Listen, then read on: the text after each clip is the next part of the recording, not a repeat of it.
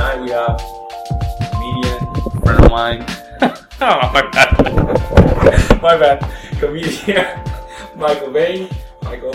What's up, Pablo? Coming, man. Yeah, it wasn't. I just did the 10-foot walk from my room to your room. Yeah, you live so far away. Which right? you got all like dressed up. I just no, came man, from this the is gym. it. You just look good all the time. No, man, I just have my flip flop, my pants from my job. That's gym it. Shorts. Plus, your room is so much fucking cleaner than mine, dude. Oh, thanks, man. I try to keep it clean, though. I try to too, but I just got shit everywhere. I don't know, like. Yeah, man. It's just every time I come from work, I try to really make this like my place, you know. Like, if I'm coming from a rough day, I want to have a very calm space, relax. It's good. It's good for creativity, and a lot of people recommend that. Like I listen to, they do. It is, man, because your room is your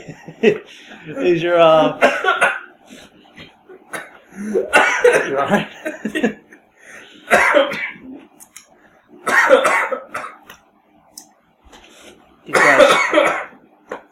Keep going. I'm just gonna talk while you die. Your room is.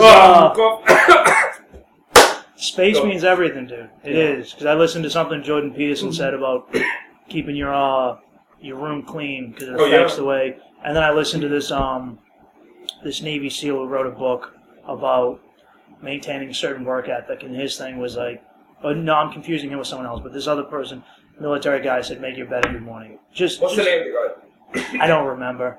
Turn them on up. I don't remember names, but if I hear a good piece of information, I'll take it away with me. Gogi, or something like that. Even if you told me, dude, I wouldn't remember. I just remembered make your bed. Make your bed. My bad, folks. So yeah, before Jordan Peterson, I was reading. I think it was Robert Greene, and he was talking about how to be organized. Yeah. The importance of being organized.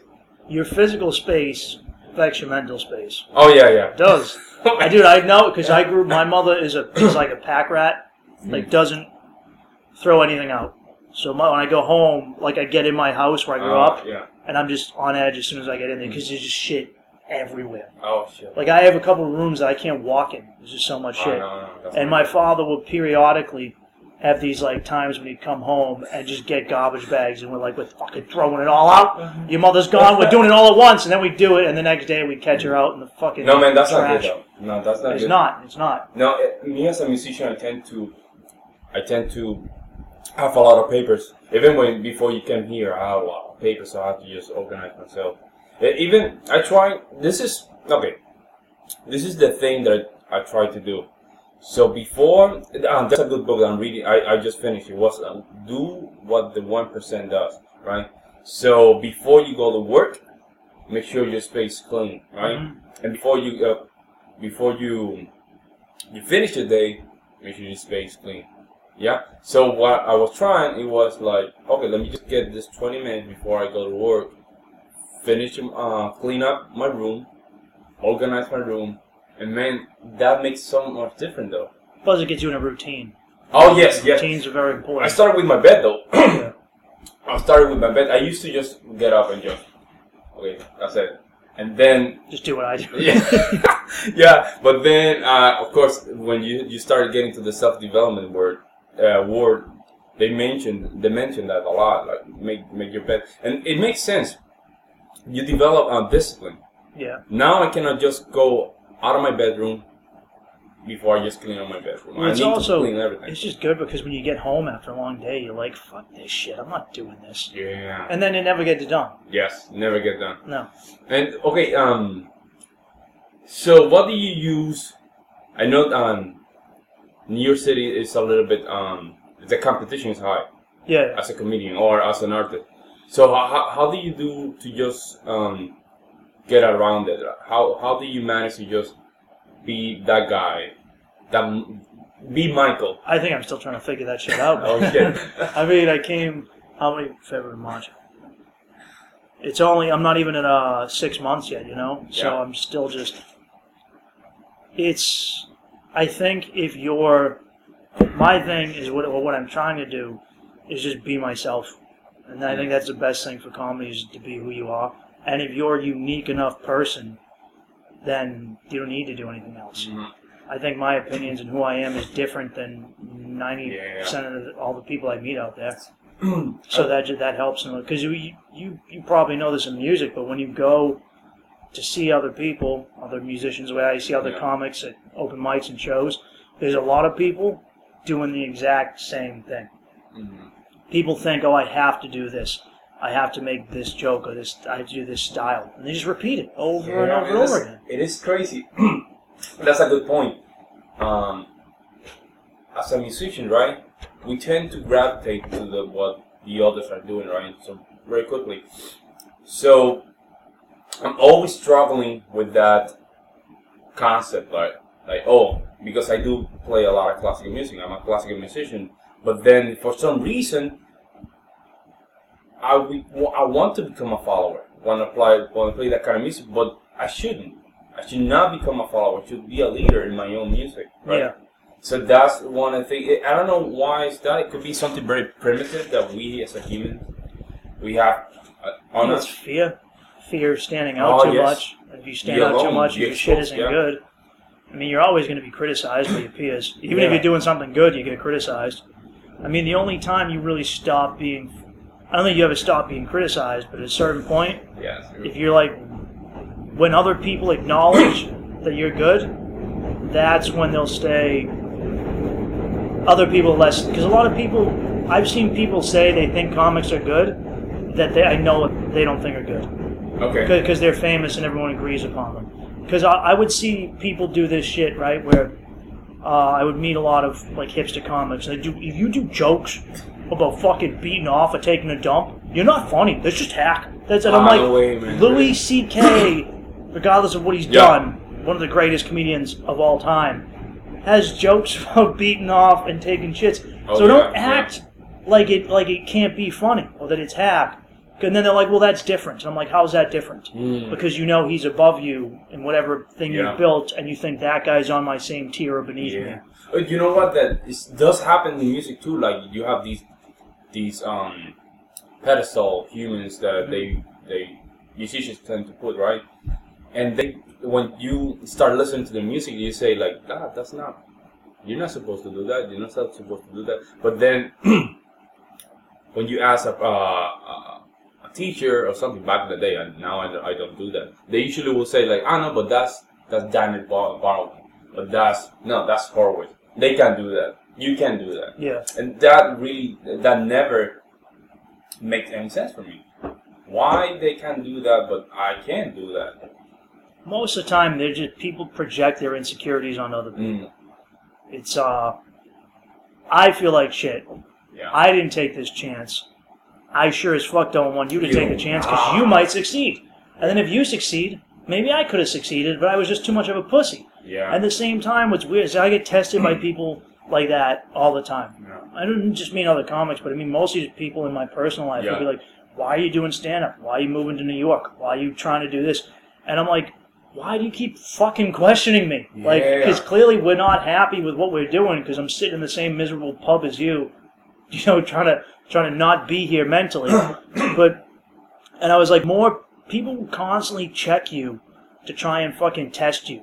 And I don't think they realize they're doing it, but they do it as a way to chip away at you. It's subconscious. And the more you hold out, the more they end up respecting you. It's a weird thing where like people who necessarily weren't there to support you as you gain more success suddenly show up like, oh man, I was always rooting for you. Like, really? No, you weren't, you fucking douche.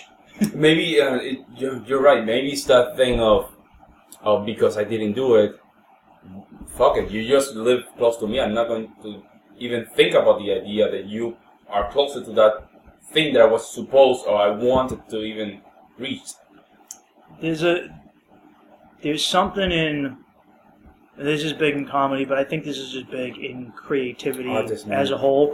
Which is the crabs in a bucket mentality. Rather than we all do our best to be our best, I'm going to try and squash you down and your style I don't like your style of comedy. I don't like your style of music because other people like it, and I want rather than just emulating what you do, maybe learning from you, maybe saying, oh, this guy's onto something, I should follow what he's doing. People like, nah, fuck it, I want to keep being lazy and I want to shit on this person so that other people don't like them in a way to make myself look better. It's like this guy when you go to the bar and you see the alpha guy just getting laid or just taking the woman, and then you see the beta male saying like, oh, just whining. He's just whining about. Why do girls like guys like that? Because they fucking do. Yeah, because they will give you the arguments of, I would just treat her better and all stuff like that. But in reality, if you take your ego aside, you will say like, oh, maybe he has something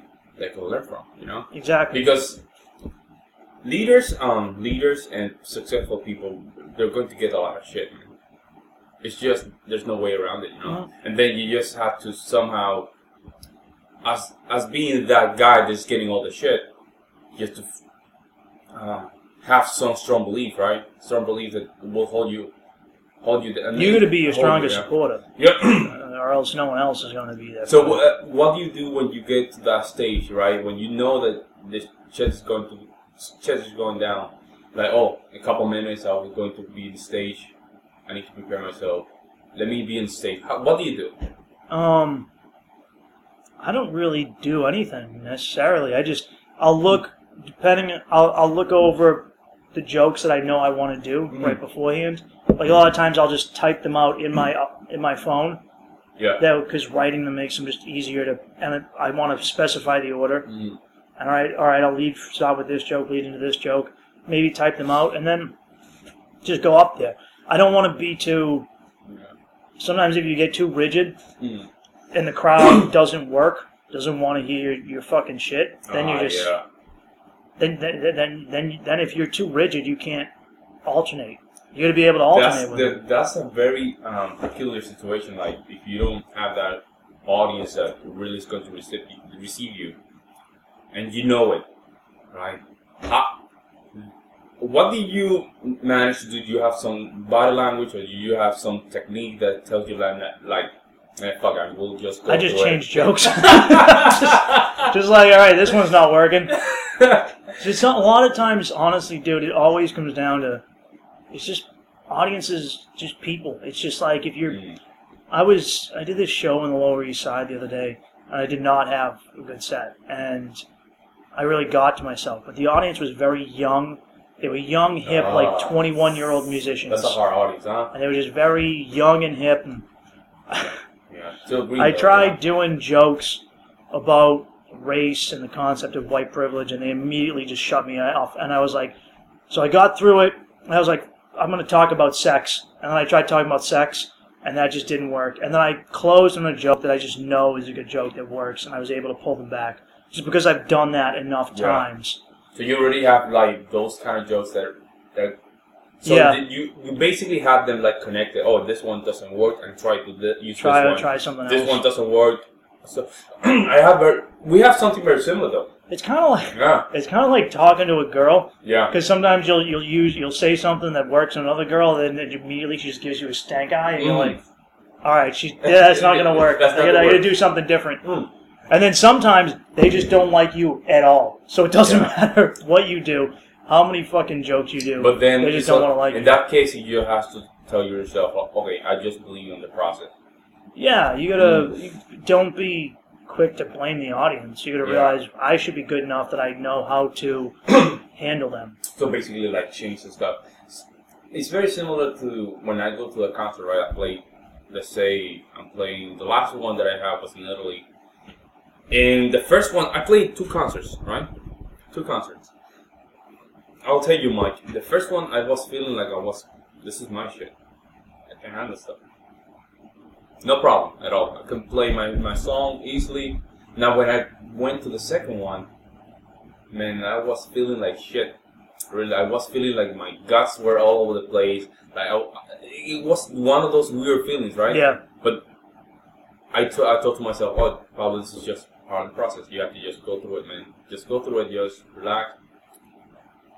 Don't follow your emotions. So I was trying to make it logical, that way my brain will say like, hey, this is normal. This is just what it is. This is it. You're feeling this way, but you can't control it. You cannot control it, so you have to deal with it. So it's somehow I managed to just go. But that anxiety is just a natural human emotion. Yeah. It's a fear response to protect you. Yeah. Like if you throughout history, humans are pack animals. Mm-hmm. We still are supposed to be pack animals. We're fighting against that. But so if you do something that could ostracize you from the group, you get anxious. So you're up in front of the group, and the group notices you. That's just an instinct.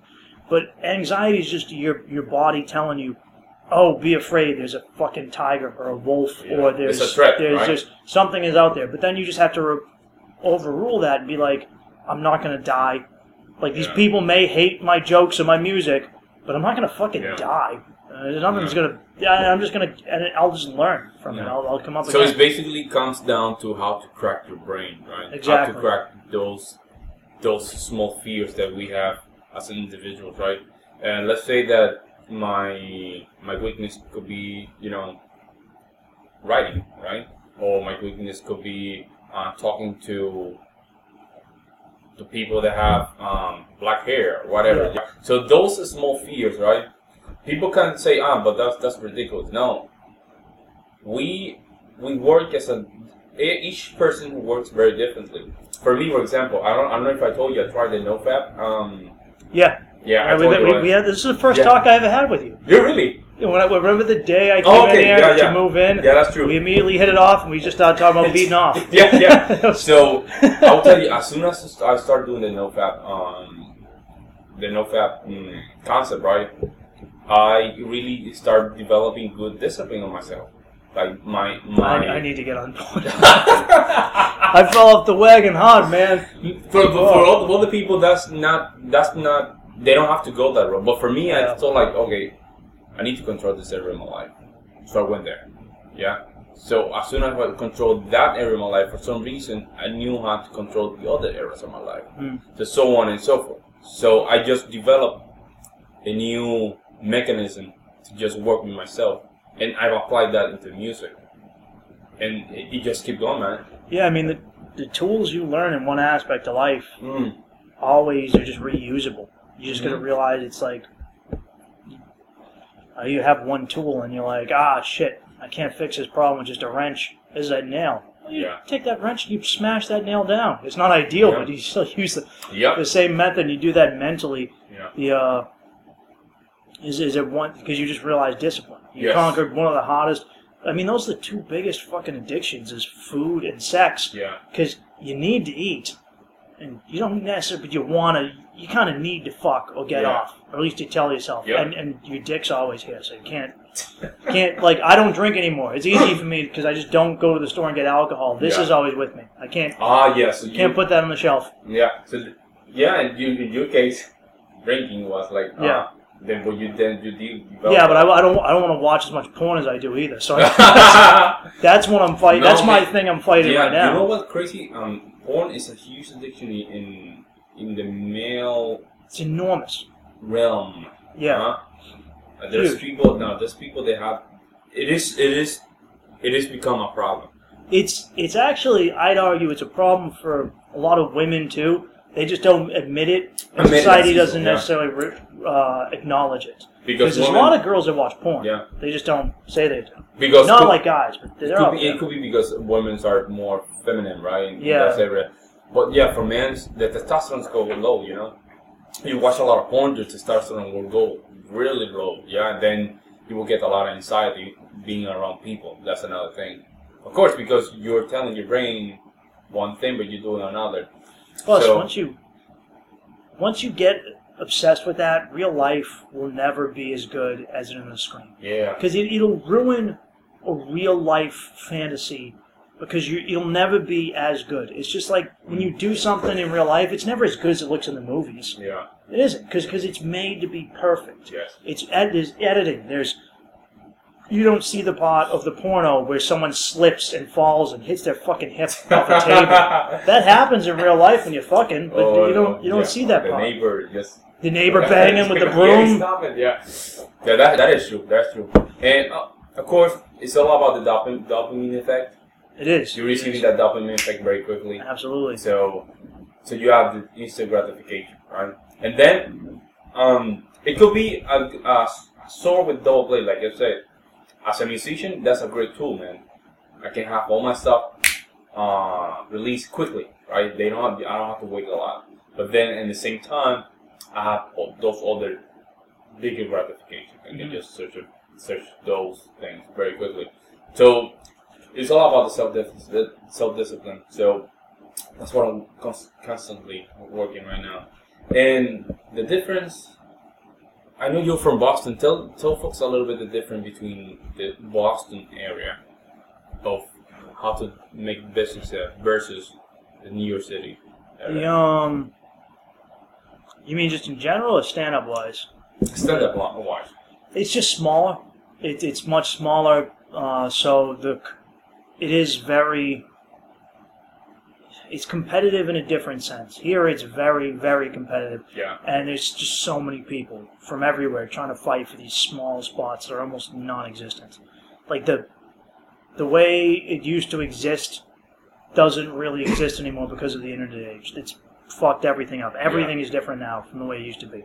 Nothing's the same. And so the advice that the older guys can give you isn't necessary. Some of it is core. You know, be proactive, be a hard worker, always be writing, be creative, be on top of your shit. Don't be your own worst enemy. You know, that's just life advice. But certain avenues to getting into clubs don't quite exist anymore. The internet's changed all that. But Boston's smaller. It's way more of a crabs in a bucket mentality. Yeah. It's just more of a. There's a lot of resentful people because there's a lot of people who. And I don't think this is necessarily unique to Boston, but I think Boston's very bad about it. There's a lot of people who didn't necessarily take a chance and go to a big city, or just try and be like an internet personality. They didn't take a certain chance, and so they just kind of hang around, and they get pissy, and they do what we talked about, where they point fingers at other people finding success, and they fucking poo-poo them and say you suck and all that shit. And there's it's just not as a creative place as New York, and that's just the city, period. And not even comedy. You're not talking about outside the city. I'm just talking about Boston, period. There's just not the attitude for creativity like that exists here doesn't exist back home. I mean, like, look at our apartment. It's me, you. We have one of our roommates in the theater. Music theater, yes. And Mike's trying to do his thing as a lawyer. Everyone's working towards something, whereas, like, back home, that would be so much more rare. Yeah, even my first roommates downstairs, one was an artist. Mm-hmm. She used to paint, stuff like that. She was still trying to make things happen. The other one was a dancer. Mm. And the other guy was a comedian. Oh, really? Yeah, sort of, I think. Yeah, sort of. But he was trying to at least make comedy part of his life. So, yeah, for me, New York City, man, I was talking with my last guest here about New York City, and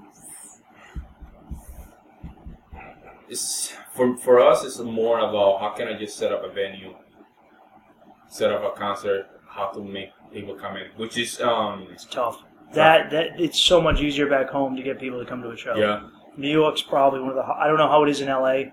I can't speak for it. I imagine it's like New York, but New York's probably one of the hardest to get people to come to because there's so much to compete with. You're trying to get people to come into your bar show, and meanwhile there are, back home we've got. I think we've just got 2 comedy clubs in the city right now. Just 2, not including the stuff that comics are creating. So like their comics have started shows in bars and stuff. Yeah. But maybe 2. Only 1 full-time club, and I guess maybe 2 or 3 if we're going to count like the part-time places. Yeah. Whereas in New York, just in Manhattan alone, there's like 23. And they're all fighting to get tourists in. And so you're going to compete with them to get tourists in. But you're competing against New York City itself. Every time you walk down a block, someone is telling you, come into this strip club, come into this comedy show, come into this burlesque show, come see this thing, come see... There's fucking posters and billboards and giant moving lights everywhere, not just in Times Square. So you become, people get jaded. Yeah. And they're like, well, unless your thing is crazy good, fuck you, I don't care. Whereas back home, you could easily, it's so much easier to get people in off the street. In, right? Yeah. So it's basically, if you go to Little Italy, you walk through that street, right? You will see every restaurant trying to get some customers. Hey, everyone just trying to get some customers. And I think that's the same mentality, not only the restaurant or whatever is your area here in New York City, but everything, man. Yeah. I mean, I have done concerts, Michael. I only have like one person. Yeah, man. I've done shows like that. And it's like, okay, no one came. We're going to still do the concert. Yeah. I would just go through the entire concert. Really? But yeah, I did not. Oh, that's rough. Concert, yeah. Might be different as a musician because you can just kind of zone in. As a comic, you need audience reaction. Because I've done those shows and they're fucking. I want to just, as soon as I walk outside, I'm just like, can I eat a bullet? Can someone please? Can I step in front of like the L train and just die right now? That's crazy, man. But I would just, it doesn't matter. It's not the first time that happened to me a couple of times already. But it's still, when I don't have anybody in the audience, I still do go to my concerts. Those make you strong, though. Yeah. They make you strong. And you still, even if there's 4 fucking people there, you got to treat them like there's 100 people there. Yeah. Because they're there. They want to see you. You want to give them a good impression. Do you know David D'Angelo? Yeah. So he was talking about being independent from the results. Yes. I don't know, when I used to listen to his 77 laws of being successful with women and being out, all that stuff, one of his laws was be independent from your results. Or something like that, those lines. And that's what you become.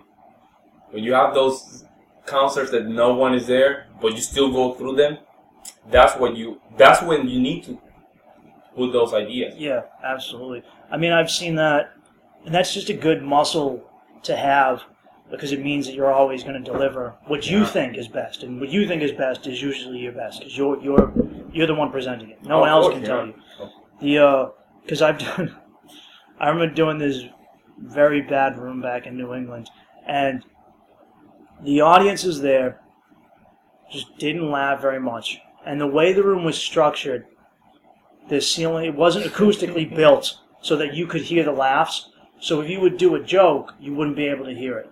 And I had to do a show not long ago where I was headlining, and there was music coming from another room down a hallway.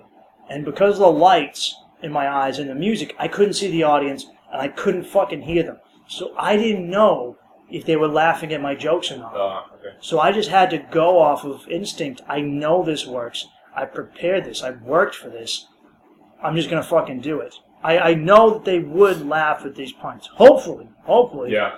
I'm getting an idea. So I can only hear like the 3 people in the front row and then some loud-ass fucking bitch behind them who keeps talking. But she's laughing. She laughs and then talks through the next fucking joke, but she's doing something. Mm-hmm. So I just had to do that, and then some people were like, oh, you had a good set. And I was like, really? I had no fucking idea. I was dying up there the whole time. Oh, man. But I knew just by doing so many of those shows, and the first show I was talking about, when my friend went to go do it, I said, just so you know, because my friend, when the audience doesn't give him anything, he gets very antsy. He needs to hear the laugh. If he doesn't get the laugh, it like bothers him and his anxiety. And I was like, dude, and then you start, the way he'll act on stage changes, and he starts getting neurotic. And I was like, just do your good stuff. They're gonna like, but don't let it get in your head that you can't hear them. All right, because the room is structured in a way that you're not really going to hear the laughter. And then he texted me that night, an hour later, and he goes, I just had the worst set of my life. And I was like, I'm sure it wasn't that bad. I'm sure it wasn't that bad. You just didn't hear, and it fucked with you. You can't, because I've seen guys do that where they don't get a reaction from the audience the way they want or the way they need, and it affects them. And they become angry towards the audience. So many fucking dudes do this, and it drives me nuts. I see people do this in the city, and you've got 3 people in an audience, and they don't fucking roar out of laughter like they're at 3,000. They're just 3 fucking people. Normally in a show, you only have so many people that really laugh loudly, and then other people are kind of quiet laughers, and some just smile, but they're still enjoying themselves. Yeah. And without that, then the comic will attack those 3 people for not laughing loud enough, and then you ruin the show for everyone. Maybe. Here's the thing. One of those 3 people that are sitting down and listening to your jokes, right? Maybe one of them will tell 5 more people, mm-hmm. Hey, this guy, I went to this bar, and his jokes were very good. I really loved them. So now you have 5 more people. Yeah. Did they say and that? So on and so forth. Yeah. I mean, it's just good technique. It's just good as a fucking entertainer to give people, to not be. Don't project your bullshit on the audience. Be a fucking man and handle your fucking thing. Yeah. All right, handle your thing. If you're confident enough to get on stage, you should be confident enough in who you are and your material. Yeah. So we all have our off nights or whatever. I've always been told by older guys that the true mark of a headliner, which I'm not there yet. I've only just started headlining. I've got a long way to go. I'm not speaking as a comedic expert. I'm just speaking from where I'm at in comedy, not as some lord of comedy. Just my own experience. But I've heard from guys further up the ladder than me that, the true mark of a headliner is when you can bomb for an hour and still do your material. Just up there for an hour getting no response from an audience or bad response, and you still do your thing. That's a good exercise, man. It's like playing the piano and you still have this guy with his cell phone, a baby crying, people standing up while you're playing. Mm-hmm. Yeah, and I said this, and I know there's a lot in the community, the music community, and the classical music community, and they don't like that. But guess what? You have to deal with that. Mm-hmm. You don't have control of that. Even though you tell them, hey, shut your phone, don't turn on your phone, whatever. You don't have control of that. You don't have control of that. You have to deal with those things. You can tell them, but be aware. There's always someone. There's always a baby crying. There's always people coughing. There's always people with their phone. So you have to deal with those things. Yeah, especially nowadays. There's no getting around phones. They're attached to everyone. They're a part of our society. You're not going to get rid of them. That doesn't mean that, like as a comic, if someone picks up a fucking phone in the middle of your set, you don't go after them. Mm.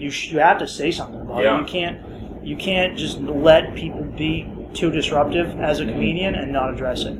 Yeah. I mean, sometimes, like if you've got 5 minutes, sometimes I have to get through these 5 minutes. Yeah. I've been waiting all week for this 5-minute spot. I got to do this material. But if it's so disruptive that you have to just waste your 5 minutes, and that's aggravating. That's beyond aggravating because you waited all this time, especially when you're early and it's different now. There's a lot more open mics, but you would, or there's a lot more shows. But when you first start out, when I first started out, wait for a while to get on a show, and then you do it. And then I remember, dude, I submit to comedy festivals, and you need a perfect 5-minute tape. Perfect 5-minute tape. You get the audience laughing in the first 2 minutes, and then usually whoever's running the festival only watches 2 or 3 minutes. And I was like, went to this club where I could get good tapes back home, and I only had a date there once a month. Yeah. So for 4 fucking months, I showed up and was having killer sets, and someone did something 3 fucking months in a row and just fucked it up. You just walked there. Someone yelled something out to me. Someone yelled something out. Someone was loud a third time, and that isn't ideal because you want whoever's watching that to see you. This is the material I've written. You don't get booked off a crowd work or how you necessarily handle that. So what do you do? I mean, that's true. That's a good point. So in those situations that you have hecklers, right, trying to disrupt your routines during a small segment. So what do you think is higher value or lower value? To deal with that person or just not deal with that person? Depends on the situation. Okay, let's say that I'm a guy, you're just running your routines, and I started saying boring or whatever. Hey, whatever. So that if it's directed at you, you have to address it. I have to do something. If it's just someone being loud in the back or being loud wherever, then because more often than not, that's it. You just have someone ignorantly talking, like right there, and you have to do something about it. Some guys are better at it than others. It's something that I've had to work on more because it wasn't my strongest suit. Because my thing was just anger. I used to have horrible anger. I still do. I just deal with it in a positive way. But my thing was like, if someone did that, I would just go at them. I just shut the fuck up, or what are you, a fucking cunt? What's wrong with you? Are you like who? But that doesn't work because then now everyone in the audience thinks I'm the asshole because I came off angry. I can't maintain my emotion. I lose them. So it's. But then, at the same time, if you don't deal with that situation, your value goes down too. Like, this is a punk. Yeah, well, I've seen that at shows where this guy, he was actually going to be on the show, was heckling the host, and the host just didn't do anything. Oh, and you have to, and then at that point, like I've been at some, New York is very good for this, where most clubs in New York, if you act up, they have a bouncer come down and they're like, get the fuck out. That's very good. You're done. The better a club is, the more likely they are to just say, hey, fuck off. But you do a lot of rooms out there, especially if you're on the road in the middle of the country or even back in Boston, and there's no security, there's no bouncers. And so you'll have someone continually ruin a show, and then I've been in situations where customers came up and they were like, why didn't anyone fucking throw him out? Isn't he like when the customers start yelling at the person who's ruining the show for everyone else, that's on the club because now those people don't want to come back to that club and they don't want to see comedy because no one handled that shit. Like imagine if you went to the movies and someone was just a fucking asshole just yelling the whole time and no one in the movie theater threw them out. I see what you're saying. Now you're like, I don't want to go to the movies. I'd rather just rent it and watch it at home because no one's going to do anything about it. That's very bad for business. That's true. If the situation happens and no one deal with that situation, why do you think that happens? Maybe because the owner of the bar is afraid to lose the customers. Or that's part of it. Yeah, that's part of it, which is wrong because you end up losing more customers better customers. Because you don't want that fucking asshole. You don't want them as a customer. It's just, so many of the relationships in life are really similar, man. Because like let's say you're in any business and you have a shitty customer, but you want his money. At a certain point, you got to make the realization, my time and my effort is more than this asshole's giving me. And it's the same thing with being in a relationship with whoever you're fucking or dating. Yeah. You realize these are my standards, and if you're going below that, you're fucking. You're out. So many people in relationships with women that they don't like or aren't happy with, or women with men that they don't, or whoever you're dating, and they're like, I'm afraid to be alone because I might not do better. And that fear prevents so many people from saying, I deserve better and getting a better life. I'm afraid to end this potential relationship, which isn't good to begin with. Yeah. Because I don't think I'll get something better. But that's bullshit. Because as long as you handle yourself and you're a better person, we get the relationships in life we deserve. Yes. If I say, these are my standards, I want someone who's within reason. Like, obviously, if I'm just like, I'm not dating anyone who isn't a fucking model. Well, I know where I'm at. That's unrealistic. I'm not at that tier. But if I say I don't want people who aren't mentally healthy and don't at least attempt to be mentally and physically healthy. Or making the effort. Make the effort. And then I end up with someone who's a psycho, that's on me. Because I've lowered my standards. I'm not giving myself the best I deserve. Yeah, it's like Tony Robbins said. It's the same thing if you run a business. If you let in every fucking hooligan, then they devalue this thing. Same thing. I let in all these people into my life who are negative people, who don't care about what I'm trying to do, and don't care if they destroy my business or my show or my dating life. Yeah. If I let them do that, if I don't say, these are my standards, you don't meet these fucking standards, you're out of here, then you'll never attain a higher value. You'll just be stuck. That's a good point, man. That's very important. That's very important. The fact that you're not developing yourself because you are putting your standards in someone else, right? So you're not creating your own standard, you're just letting other people meet your standards. Yeah. Which is the worst thing that you can do. It's the worst thing you can do because that means that you don't have priorities. If you don't have priorities, that means that you don't have direction. Yeah, and that is very dangerous, man. And people, I used to be we say selfish like it's a really bad thing, but it can be. But selfishness is also good. Yeah. Self-preservation is essential. It's instinct. Mm-hmm. And I remember when I first, I talk about when I first went to therapy, it helped me a lot because I don't do it anymore because I don't have money for it in New York. But when I was doing it back home, I was so against it, and then I started learning tools because this is just a muscle. Your mind is a muscle. You're going to make it stronger, just like you make your arms or your chest or whatever stronger. I remember I was giving too much of myself to other people, and I remember just not pursuing things for myself. I was trying to be a hero to everyone else. I'm trying to be a hero to who I'm dating. I'm trying to be a hero to my fucking family. I'm trying to save my family from my father and his fucking drinking problem and all that shit. And I can't. And you can't. Sometimes you realize you can't do so. Yeah. I remember my uncle telling me this too. He's like, you need to go be the best person for you. You need to go take care of you. And that's selfishness. But it's good. You should have a certain amount. The reality of the situation is life is very rarely in the extremes. It's a medium in between. And that's why life's fucking tough, is you have to balance that medium. You have to balance being selfish in a positive way and not a negative way. You have to balance all these things in fucking life. You have to balance eating right without being a fucking pig. Balance fucking right without going out and blowing your whole check on hookers. Yeah. So basically, when you talk about being selfish, it's just be better. Be a better version of yourself. Yes.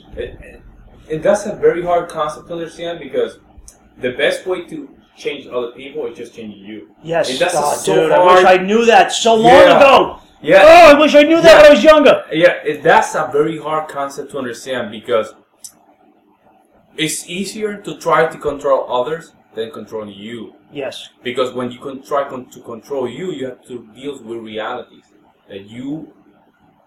the reality that you are in that moment. So when they tell you, hey, man, you want to change this person or this person, man, you have to change. You're gonna lead by example. Because if you tell someone, hey, if you tell someone don't drink with a bottle of wine in their hand, they're not going to believe you. If you tell them, hey, don't eat a lot of pork because you're going to get healthy, but you weigh over 300 pounds, man, it doesn't work like that. That's how I grew up, and that's how almost every kid I knew grew up. With that, our parents all had that mentality of do as I say, not as I do, which is just a fucking lazy mentality. It's lazy and shitty parenting. If you can't sit there and go after your kids for smoking cigarettes if you smoke cigarettes in front of them your whole life. You had your 3 packs of the cigarette, and this is, I think, that's what they call incongruency, right? Incongruency, in other words, is when you can smell the bullshit. Yeah. Stop expecting someone else to do the work and be a better person if you're not willing to fucking do it and show them that they can do it. And it is very hard, Mike.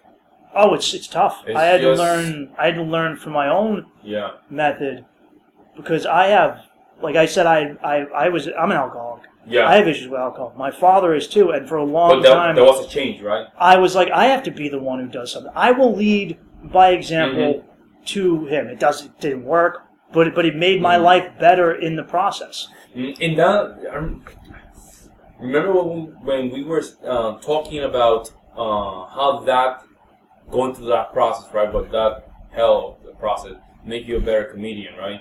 Or a better artist. So when you tell the story, it's congruent. Remember, right? We was talking about that. And as an artist, you can see who has gone through a lot of stuff, man. Yeah. You can tell for miles.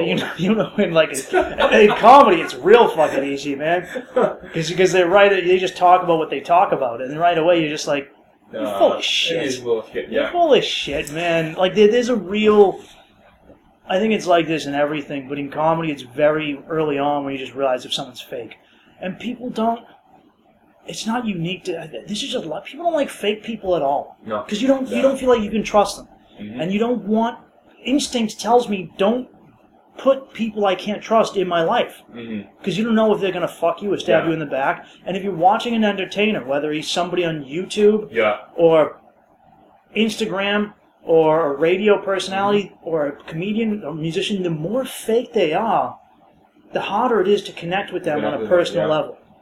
It's just one of those things, man, that make you think like, okay, so that means I have to start saying no. Yes, you have to start saying no, because if you want to be authentic in whatever you do, in my case, when I do music, I want to be as authentic as I can, and so you have to take this route. You have to do a lot of self-thinking, look at yourself in the mirror, like, it's just it's a very hard thing, but you have to go through that process, man. You gotta just be, I mean, that's just life, dude. You gotta be authentic to you, because I've seen people where they go, all right, this is the norm, I'm going to try and be part of that, I'm going to do what everyone else does. And then there's people that go, I'm going to do the opposite of that. Yeah. But at the same time, you're being defined by that group. You're just being the antithesis of that group.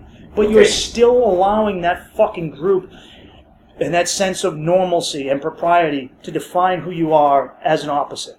You're still it's why I always couldn't stand, like, I don't know, hipsters or goth or punk rock, because they're none of it. I guess punk is different, but a lot of that when people are kids is they're like, I'm not going to conform to society, and I'm like, but you're still allowing society to affect you by making you the opposite of that. Just fucking be you. Just be you, and the reality is you will be a mixture of a lot of different things, but you'll be you. So basically, that's a good point, man. So you're a punk rock. Well, that's not a punk rock. That's a little bit different here. But let's say you're a hipster, or it's just any counterculture thing. Any collectivistic cultural thing, right? You think, I want to be outside of the norm, but then you're part of this group that said it's outside the norm. You're still part of that group. You're part of that group's norm, which is a response to the norm. Which is response to the norm. So you are basically part of the norm, just being a response to the norm. Exactly. You are an effect of the normalcy of society, whether you give into it or you try and fight it in that respect. The reality is just accept it in both realms. You can bump against it, but it is every aspect of normal society that bad. No, not all of it. You can't. Sometimes I go to the movies and I'm just like, dude, every movie is fucking trash. I'm just a cynical douchebag, and I'm like, what, am I just not going to go to the movies anymore? I fucking like movies.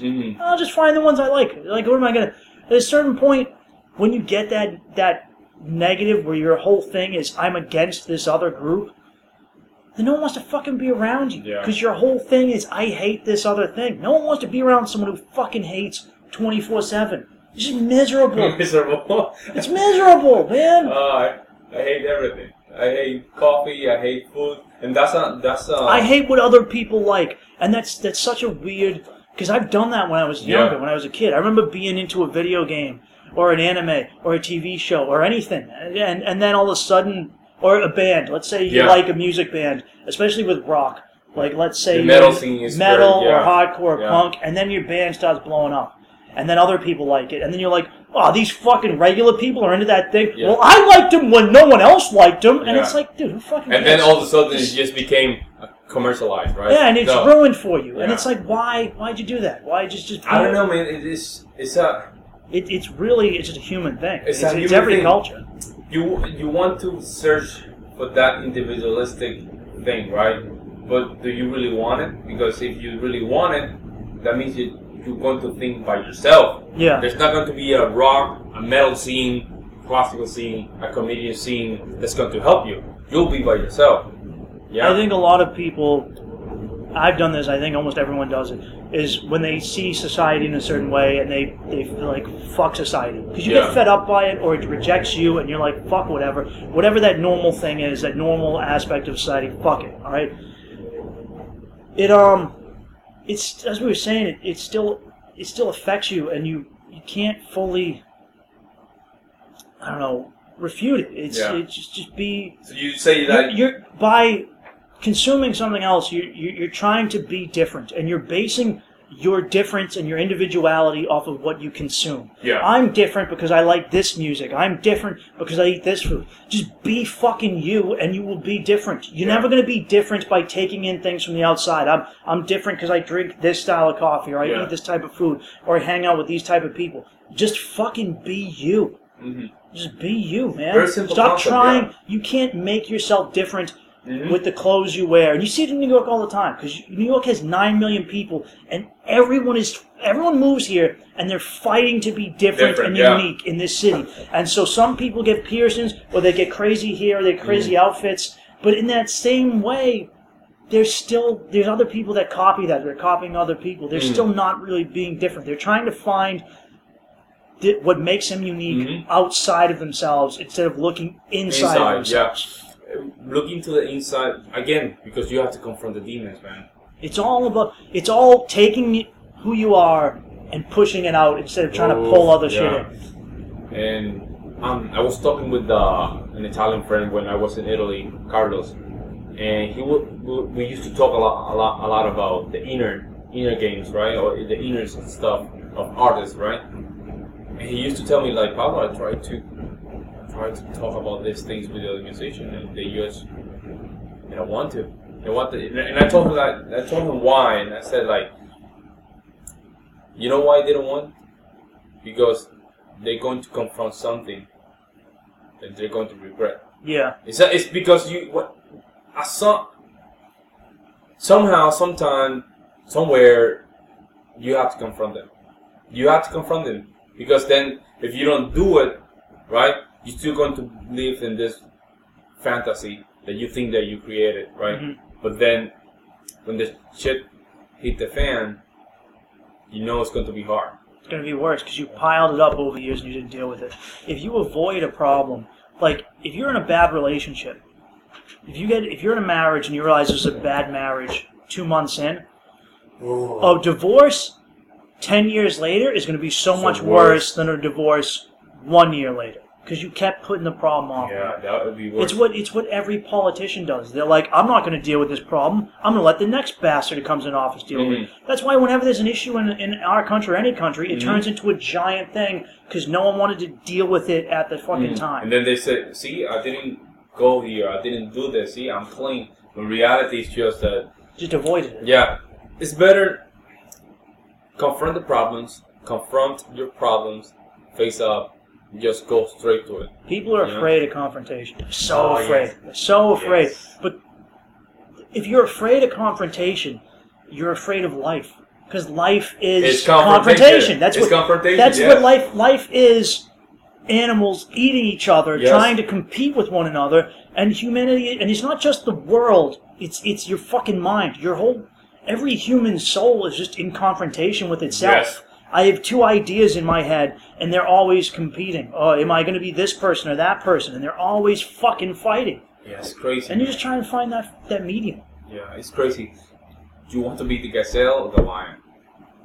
Be the fucking lion. Yeah, of course, man. I mean, sometimes you're going to get eaten by other lions, and eventually you're going to get sick. Shit happens. No,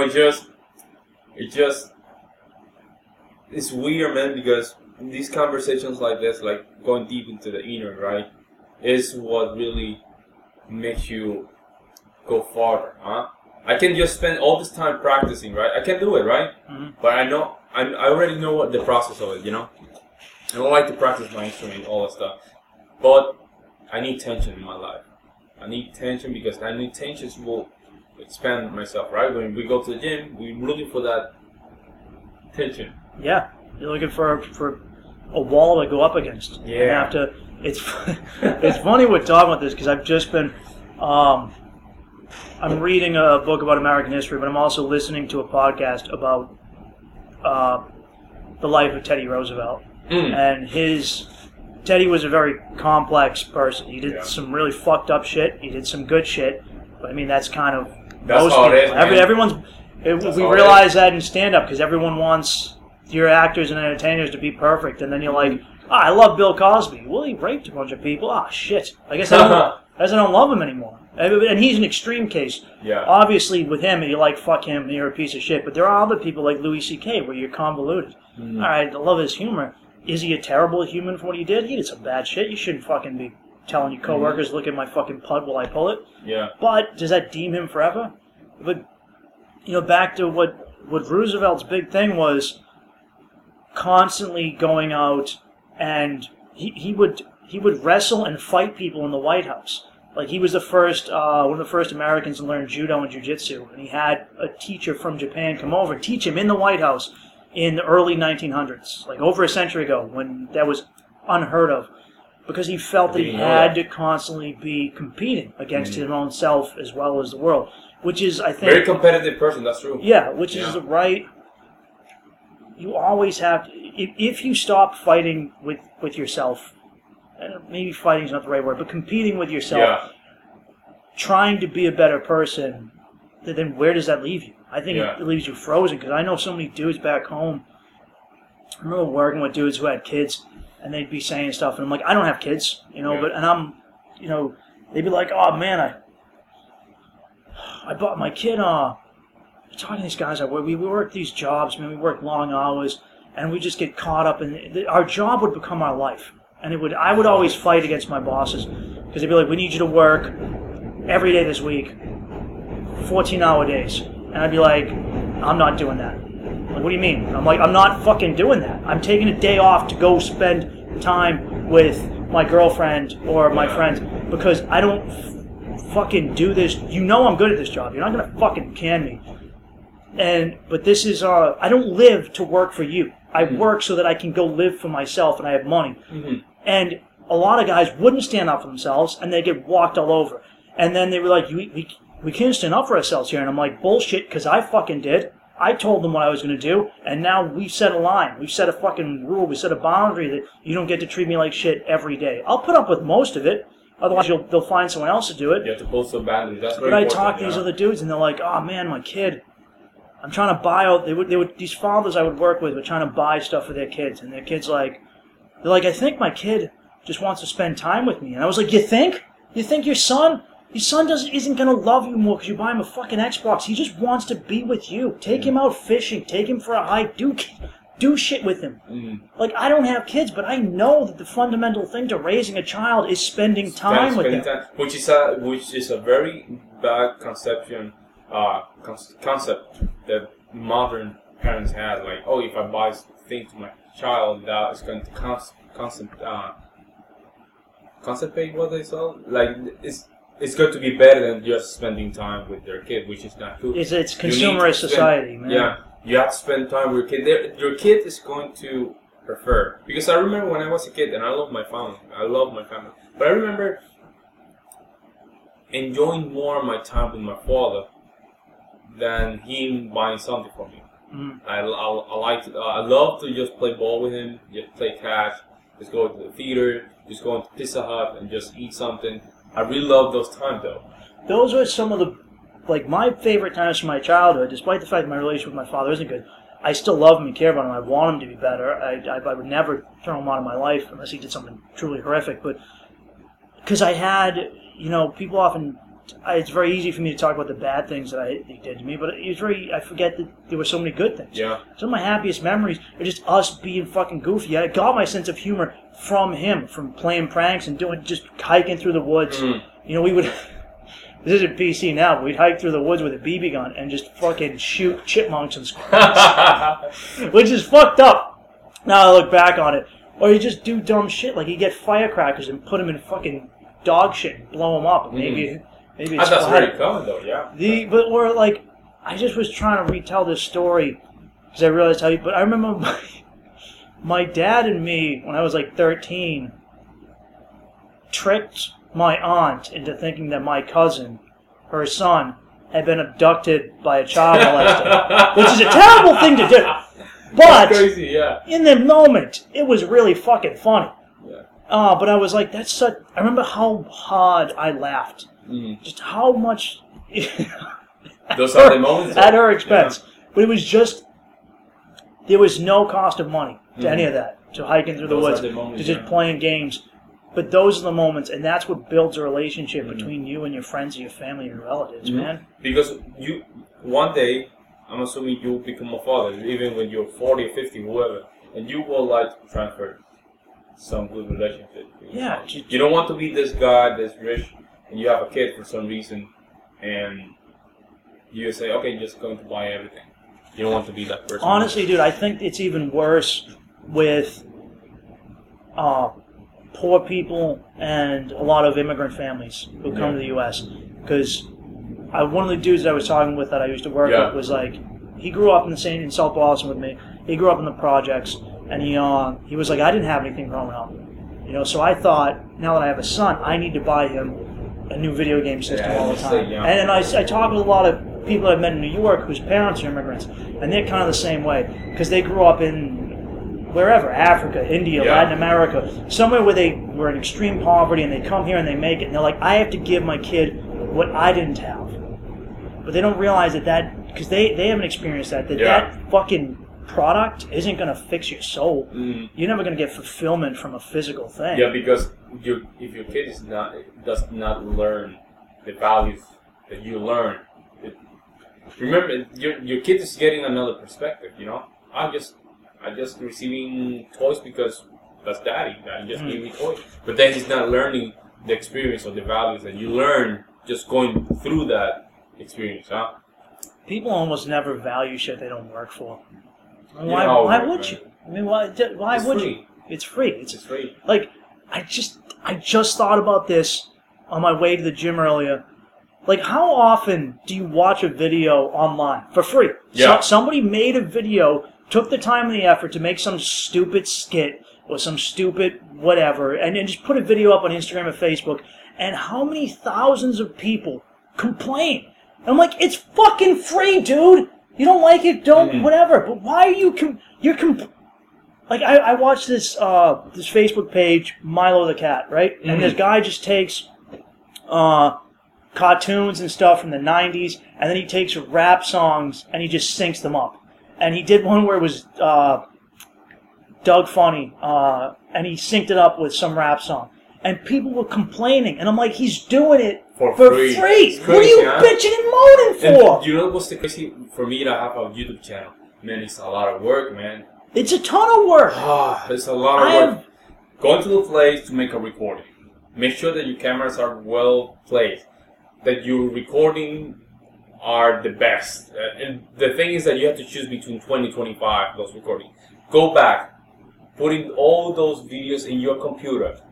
Now try to sync the audio with it. Man, it's like 9 hours, man, of work. I'm trying to edit a video right now of me, which is it's me pretending to be two different characters. It probably won't even be 2 minutes worth of material, and I want to kill myself. I want to just fucking smash my head in a glass window and just jump out of the third floor, because I'm just like, but I have to do it because I just suck at editing. But I need to be better. That's on me. I have to learn, but I'm fighting it because I'm scared I'm going to suck at it. I'm fighting it for all these reasons because I'm not good at it, and it seems like too much, but I have to. And obviously over time it'll get easier. It's still going to be work. But I have, like comedy, our big competition now is the internet. I mean, and it's like that for all entertainment. But nowadays, if you want to get into a club or a room, you can't just be funny. You need to have followers. And the same thing for actors. You just don't get a movie because you're the best actor. If you get a part in a movie, they'll give the best parts to good actors. But all the lower parts, they want people who are famous already from YouTube or Instagram or some other shit. And my first thought was, fuck those people. They're all hacks. Who the fuck did they? I was jealous. I'm jealous. Yeah. I worked so fucking hard to be funny. I worked so hard, done so many terrible shows. I'm doing the best I can to do what I think is the best comedy I can give a fucking audiences. And then someone gets famous on Vine or YouTube, and they can just come in because they have all these followers. Fuck them. And then I realized, that's me. I'm being insecure. I'm fucking threatened. Instead of sitting here saying, fuck them, I should learn from them. Because the internet isn't going away. All right? And if I don't learn to adapt, I'm going to be a dinosaur, and there's no future for me. So I need to learn to respect the game. They are working. They're doing something that I'm not good at. I'm not as good as them at doing certain types of videos online. It's just, I can't translate myself that way. I can do my own thing. I can't do it the way they do it, but they can't do stand-up the way I can necessarily do it. All right? Because most of those people aren't good on stage the way a regular stand-up comic is. But that doesn't mean that I shouldn't learn from them. Just like MMA, right? Yeah. You look at MMA. It used to be, when UFC started, it was like, we'll have a sumo wrestler fight a karate guy, fight a jiu-jitsu. Mm-hmm. And then eventually everyone was like, I'm just going to take the best from each style. Yeah. That's what you should do. You should learn from every type of entertainment, every type of philosophy, and you pick the best things and the things that work from you. Mm-hmm. If you sit there and say, fuck that, I don't like that, and it works, that's your ego and your pride fucking you. Yeah, which is the worst enemy. So, Les Brown says, there's no enemy within that the enemy outside can do you no harm. So basically, the worst enemy you have is the one that's inside. Absolutely. Because if they are doing something that works, remember the guy that was getting laid or was pulling the girls in the bar? Exactly. And then you have the better male saying like, I can do better. He's a mean guy. He's an asshole with him. But then, dude, why do you just learn what he's doing? Because that means you have to change and work harder and go outside your boundaries of safety, which is scary. It's not fucking easy, but it's what you have to do. Because the other alternative is to wait for thousands of years of human evolution to change overnight so that you become the more desirable man. Or you're going to wait for the internet to just go away and things to go back to the way they used to be in the 80s and the 90s in stand-up and music, and they're not. So you have two choices.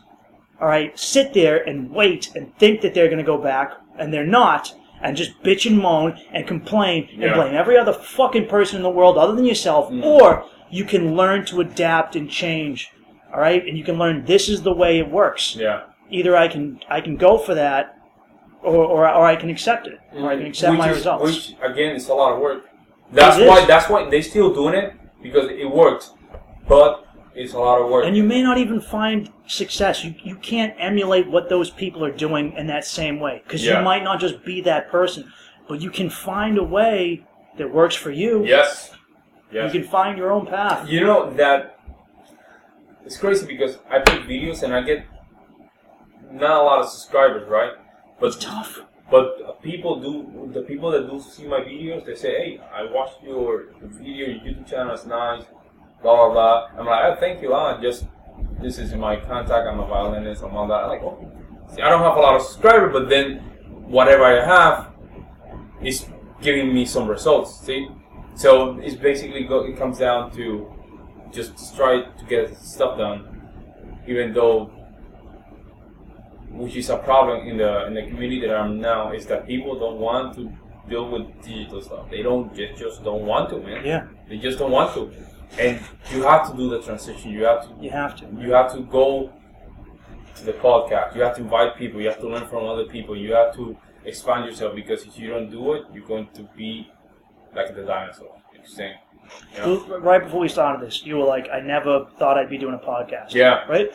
I never thought I'd be trying to edit down videos for me to put on YouTube. But I'm trying to do it. Yeah. I never thought I would be there. I was like, I'll just be a comic, and then, maybe someone will get me into a movie or something. But nowadays, more than ever, you can't wait for other people to do stuff for you. You have to do it yourself. Yeah. And it's not easy. It's fucking scary, man. Yeah. I'm not going to pretend that I don't get nervous when I put out content and worry about getting trashed for it. It's still fucking... I'm relatively confident, dude. It still fucking scares me. Yeah. It gets easier over time, but no one likes when you put something out there and then someone writes, "This sucks, I hope your mother dies of cancer." No one likes that. It doesn't fucking feel good. But if you... It depends on how bad you want something. If you want it bad enough, you'll deal with that fucking bullshit. Yeah. I mean, I used to be so afraid of the internet and putting stuff out there because I was so afraid of getting attacked. I was so fucking afraid. And I was talking to this other comic, and I was telling him, I was like, "Man, I want to do this thing, but I'm so worried about..." And he's like, "Dude, the day I give a fuck about what any other comic thinks of me..." And I was like, "God damn it, dude, that's what I should be thinking." Yeah. Dan Peña, I don't know if you know about Dan Peña. He's a billionaire that lives in Scotland. He's an American billionaire. And he said, like, the best tool... Oh, Dan Bilzerian? No, Dan Peña. Dan Peña? He's one of these rich, old-school Rockefeller kind of guy. He's still alive, though. But he has that old-school billionaire mentality, right? And he said, like, the most powerful weapon that you can have is not giving a fuck, man. It is. It's just, because it's true, because that means no one controls me. The more I don't give a fuck, the happier I am as a person, too. It sucks. I mean, it sucks that that's in my head, that I still have self-doubts to that degree, where I'm worried about what someone else is going to think or say. But what are you going to, you just got to fight it. Yeah. You just got to battle against it. Oh, man. Well, Mike, we have to finish the podcast. Man, thank you so much, man. Yeah, thanks for having me. I mean, it was so much work to come over here. Yeah. No, we'll probably have you back in a couple of weeks. Let's see if we can keep talking about shit and stuff like stuff. I like to talk to you, man. I really do. I love talking to you, man. Yeah, this is fun, man. Yeah. We finally see, this is what we talk about, making contact. How many times have we sat down, fucking shirtless, and eating ass? This is what we do every time that we sit down, dude. This is just the topics that we just recorded in the podcast. That's what we do. Because one more thing, but like a lot of times when I'll hang out with other comics and stuff, I've had times when I've just said something that's funny, and they're like, "Oh, you're working on material on me," and I was like, "No, I'm just being, really? I'm just trying to be funny." Because I got into comedy because I was already funny. I didn't just do this and think, "How do I be funny?" This is my only real talent I fucking have. I can't. I'm not an athlete. If I was a fucking athlete, I'd go be one. Wow. So I'm not a musician. So we have those eyes there, like. It was, so when a lot of my jokes are things that also I've said to someone, and then they just laughed incredibly hard. And they just kept, I was like, is that funny? I didn't even realize. I was just trying to shoot the shit. And then I'm like, maybe there's something there. Yeah. Same thing with life. Sometimes you have something sitting in your lap, and you just gotta grab it and realize, oh, I can make something out of this. This fucking conversation. Crazy. I like those conversations. The camera's off. Oh, yeah, we don't want to keep it going. But man, thank you so much for coming. All right. I really appreciate it. All right. Mike Bain, comedian. Well, where can people find you? Look me up on Twitter or Instagram at Mike Bain Comedy. Same thing with my YouTube page. Just Google Mike Bain, Mike Bain Comedy. My stuff will come up. Facebook, do you have any Facebook? Facebook, Mike Bain, BAIN. You know, pretty. It's just across the board, man. Okay. There you have it, guys. All the information. Follow him on Facebook, Instagram, and YouTube. Okay, thanks, man. All right, thanks, Pablo. All right.